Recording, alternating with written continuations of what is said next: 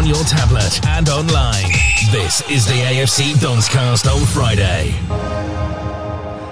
Hello and welcome to the AFC Donscast on Friday the 4th of February. It's Graham here with your second Dons update of the week. Coming up, we're post-match following our game against Ross County on Tuesday night, and we have a quick catch-up with Academy Director Gavin Levy and new signing Vicente Beswin.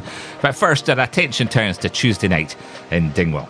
Yet another frustrating match. The lack of quality in front of goal continues, and whilst yet again we had plenty of shots at goal, only seven of them were on target. Johnny Hayes opened the scoring for us just after the start of the second half, but County levelled with a Ross Callaghan strike 5 minutes later, much to the annoyance of the travelling support. Laidlaw kept the game level late on with two big saves, first from a Hayes shot after a slick passing move, and the keeper got down to deny a close range from the resulting corner. Harry Payton had the game's best chance to win it from the centre of the box, saved by Lewis. With the results elsewhere going in favour of us, once again we failed to take the advantage and secure a vital win. Stephen, a lot better than last Tuesday, certainly. Maybe just disappointed not to get all 3 points. There was certainly a lot of room for improvement from last week. I think we showed a good bit of that. Still similar failings in the final third that didn't quite do enough with the opportunities we made, final pass and things like that. And it's the same story every week recently. But overall performance a lot better and some good individual showings within it, which is a big improvement. It was a great goal, wasn't it, from Johnny Hayes? It was just what you wanted on the back of half time. Yeah, Scott played a good pass in. We started the second half pretty well. Scott found an area and Johnny's pace and energy was great, but I think the finish was even better. I think Johnny should get a lot of credit for that goal as well, and I'm sure he enjoyed it. Yeah. And disappointed, obviously, that you couldn't hold on to the lead and build on it a little bit longer. Yeah, we started, it felt like we were coming, we were doing well as well, and then we didn't lock in a throw in this side of the pitch right in front of us, and they managed to switch it quick and end up getting a shot off. So it was disappointing in that aspect because we didn't give up a lot of shots or anything again. Which we have been good at, but it's almost a little failing that we didn't lock them in that one side of the pitch. A basic thing that, get it right, you probably win the game, won the bulk of the play. And maybe Ross Callaghan got a little bit too much time on the ball, plenty of red shirts in the vicinity, but nobody was able to shut him down. Yeah, without seeing it back, I think we got a little bit stretched in the first place because they did manage to switch it. I think McCrory got a good block on the initial shot, and then I think it's a bit fortunate how it drops, but sometimes there's almost too many bodies close and everyone else thinks someone's going to do it, and they also block the goalkeeper's view probably. So that's without seeing it back properly, but I think the speed of the break is what kind of caught us probably. Does it feel like a little step of progress tonight from where you were last midweek? And obviously there are a lot of draws tonight, so it's still pretty tight in that mid section of the table. I think the positive is that we didn't lose ground. I think we obviously want to come here and win. A lot of teams don't. We felt like we had the team to go and do it. I think the performance should have done it. So I won't be too positive after not winning, but I think not losing ground was important for us. But obviously we want to keep looking up the way. So it's important that we get back to winning ways on Saturday at Livingston. Vicente looks really promising. Maybe downside was that he wasn't on the ball as much as you would have liked to have him on the ball. Yeah, he's not had opportunities to really train with us properly and do 11v11 things and develop partnerships with either the right back on the side or the left back on the other side. So, but I think he definitely showed positive signs of what he's going to give us: pace, energy, real quality as well. And the fact he's able to last 90 minutes, he's in here ready to hit the ground running. So that was a big positive for us as well. Jack McKenzie back in the squad. Michael Devlin was here watching as well, and he's getting a bit closer too. Adam Montgomery obviously was on the bench, and he'll feature soon as well. Yeah, so Adam joined us late last night, so we felt like it was good to have him around us today, so that was good. Michael actually did the warm-up with the team for the first time, so that was good, he's back involved. And then young Jack, it's been a while since he's actually been on the pitch for us. I think that was one of the reasons for bringing Adam in as well, that we need cover, we need competition, we need to keep pushing them all. So Johnny, Jack and himself and obviously Dino, it's important there's competition in those areas. Adam will definitely give us that with real quality, but I think Jack coming back's a positive for us as well because he was good in the start of the season and it's important that continues. Just one final one on the window. I'm sure you'd like to have maybe done a little bit more business, but you weren't just going to do it for the sake of doing it, I don't suppose. Yeah, 100%. I think we were in there till 11 o'clock, half 11 last night. We were going to stay till midnight, but then things weren't moving. We wanted to add quality. We recognised we need a little bit of help for Christian right at the top end, but which we couldn't add. I think we've had our fingers burnt before here, adding people late in the window where there's not a lot of goals coming out of them. So I think adding things that are not going to solve problems is not the answer. We've got a good group of players that can fix what we need. Marley will come back in 4 or 5 weeks, I think, and then we'll be really up and firing. But I think we've got a group of players that are capable of winning games before that. But there's no point adding players that you're not sure are going to help you.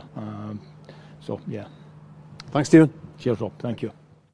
Catch live audio and video of our next match only on Red TV. Subscribe now for full matchday coverage, replays, highlights and all the goals, exclusive interviews and behind the scenes content. Sign up now at redtv.afc.co.uk. The best of the action only on Red TV.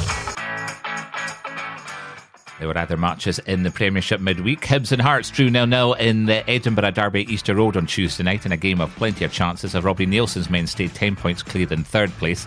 It was also 0-0 between Dundee and Dundee United, with the hosts dropping to the foot of the table on goal difference after St Johnstone ended their long winless run with a 2-1 victory at Livingston. It was 1-1 between St Mirren and Motherwell in Paisley, with the Steelmen equalising in stoppage time. In the Championship, Partick Thistle beat Ayr United 1-0 at Firhill, while Wraith Rovers and Queen of the South drew 3-3 at Starks Park. And on Wednesday night, Celtic leapfrog Rangers into top spot following their 3-0 win at Parkhead. We've been rolling out the COVID-19 vaccine booster, starting with those most at risk. If you haven't had yours yet, it's time to roll up your sleeves. Evidence shows that after we're vaccinated, our immunity reduces gradually over time. And with Omicron around, the vaccine booster is the best way to build your protection back up. Let's help protect our loved ones, the NHS and the progress we've made. Book your appointment now at nhsinform.scot. The end of the January transfer window went out with a whimper than a bang, with a deadline day loan deal for Adam Montgomery arriving from Celtic. The left-sided player, who was recently signed a new deal at Celtic until 2025, joins the Dons for the remainder of the season. Adam has made 18 appearances for the Parkhead side this season, featuring in a Champions League qualifier. Heading out on loan to Kilmarnock is Dean Campbell. Dean's made 75 appearances for the first team since making its debut in 2017 against Celtic, aged 16. In doing so, becoming the youngest ever Don, and he won the AFC Young Player of the Year award in the 2019-20 season. Capped by Scotland at under 19, 18 and 17 age groups, Dean signed a 3.5-year extension to his contract in December 2019. So, the roundup of our business during the transfer window. In came Vicente Bezwin from Den Haag on £350,000. Dante Polvara from Georgetown Hoyas has come in as well. Adam Montgomery there on loan from Celtic. Out went Ryan Hedges to Blackburn Rovers. Jack Gerges Sacramento.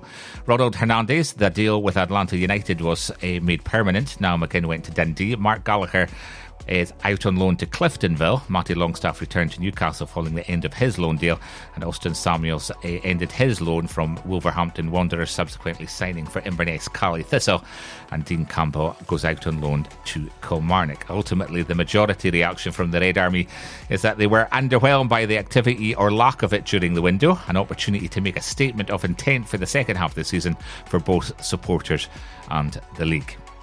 One of those new signings, Vicente Bezwin, made a positive start against Ross County on Tuesday night, and he spoke to Mal before the match. Tell me a bit about what type of player you are and what the Aberdeen fans can expect to see. I'm a guy that likes to play with my heart, so I do what comes into my mind. So if I want to do a skill, I do a skill, and I'm fast. I like one versus one. I like to give crosses. I like to score. I like to give assists. So I think they can expect a guy that always gives 100% and give them a show. You can watch the full interview with Vicente on Red TV. Academy Director Gavin Levy has been reflecting on the last few months which saw Conor Barron graduate to the first team, making his debut in the Scottish Cup. And it's also great to see Conor Barron making his debut, wasn't it? We see Conor, just what a fantastic attitude he's got. He's worked so hard and really deserved it. Yeah, Conor, right from the word go at 7 years old, was playing against Giants in an under-10 game against St Mirren, or one of the teams, St Mirren or Dunfermline, I can't remember who it was at the time, but yeah, he's one of these ones who just he's got a fighting attitude. his work off the pitch to practice has always, I said to him on the day after he got his debut there that it's all the bits that nobody sees with Connor is what's got him to where he is now. And that's the key message for a lot of our academy players. It's the things that go on away from here. We can give them what we can at Aberdeen, but it's the ones that do it behind closed doors that's really important. And Connor's always been like that. And, he's very quick as well, at the defining moment in his career when he makes his debut to thank everyone. And, the first thing he said to me was, can you please go and thank all the staff who've worked with me over the years? And I had to send a message out to them all that he wanted to thank that. And then Jim Crawford dug out the picture of Conor Barron signing my under-10s with him and Scott Duncan in the boardroom at Pittodrie when he could barely see over the boardroom table on Sunday for us there. So yeah, it's great, and it's a chance for the academy to celebrate. But I also speak to his dad on Saturday night, and I know how chuffed Graham and Fiona will be, and his sister Millie, just on him making that landmark occasion for them. And that's the thing, Gav. You bring these players through the academy. It likes Connor. He then wins a professional contract. But it's then up to him, isn't it? And Connor, I still see him at Cormac Park at 6, 7 o'clock at night. He's been in the gym. He's always out on the training pitch and that. It's about, these players, we'll give them a platform, but they've also got to go and take it as well, haven't they? Yeah, and they're all very different. And, Connor can, he sees what he needs to do. And I think it's important that, again, I used that word before about our, first team players coming coaching. They've got to be self-aware, and I think, Connor knows what he needs to be in his game. And if you watched him in the Edinburgh City game, he had a point to prove. He wanted to catch the eye. He was always looking around, trying to read situations before the ball came to him. And that's what he's like. He has to be quick at that. He has to learn the game. He wants to do all he can. And, you mentioned Calvin before, Mal. For me, Calvin's a player very different in terms of his mentality. Calvin has a real belief in his ability, and he just wants a ball. And Calvin would want a ball whether he was playing in front of 80,000 people or whether he was playing in the car park here at Cormac Park. He wouldn't care. He just wants a ball to go. And, both of that works for different players. And I think for us, we've got to kind of harness what these people are. They have to understand what they are, and we've got to try and give them whatever they need to go and be the best they can.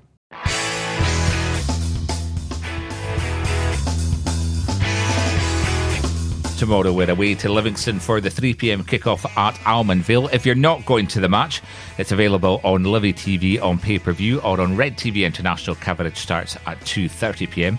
The other matches in the Premiership on Saturday are Dundee versus Ross County, Hibs versus St Mirren and St Johnstone versus Dundee United, all 3 p.m. kickoffs. And then on Sunday, the early kickoff is between Motherwell and Celtic at 1:30 p.m.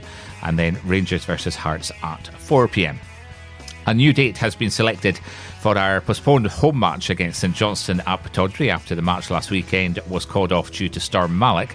The match will now be played on Tuesday the 15th of February with a 7:45 p.m. kickoff.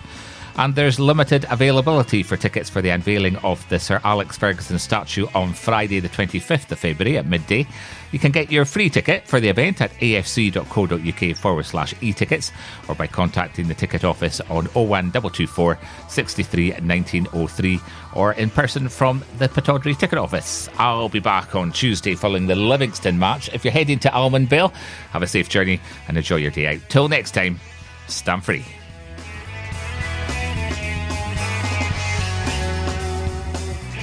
Don's News, next Tuesday evening from 8.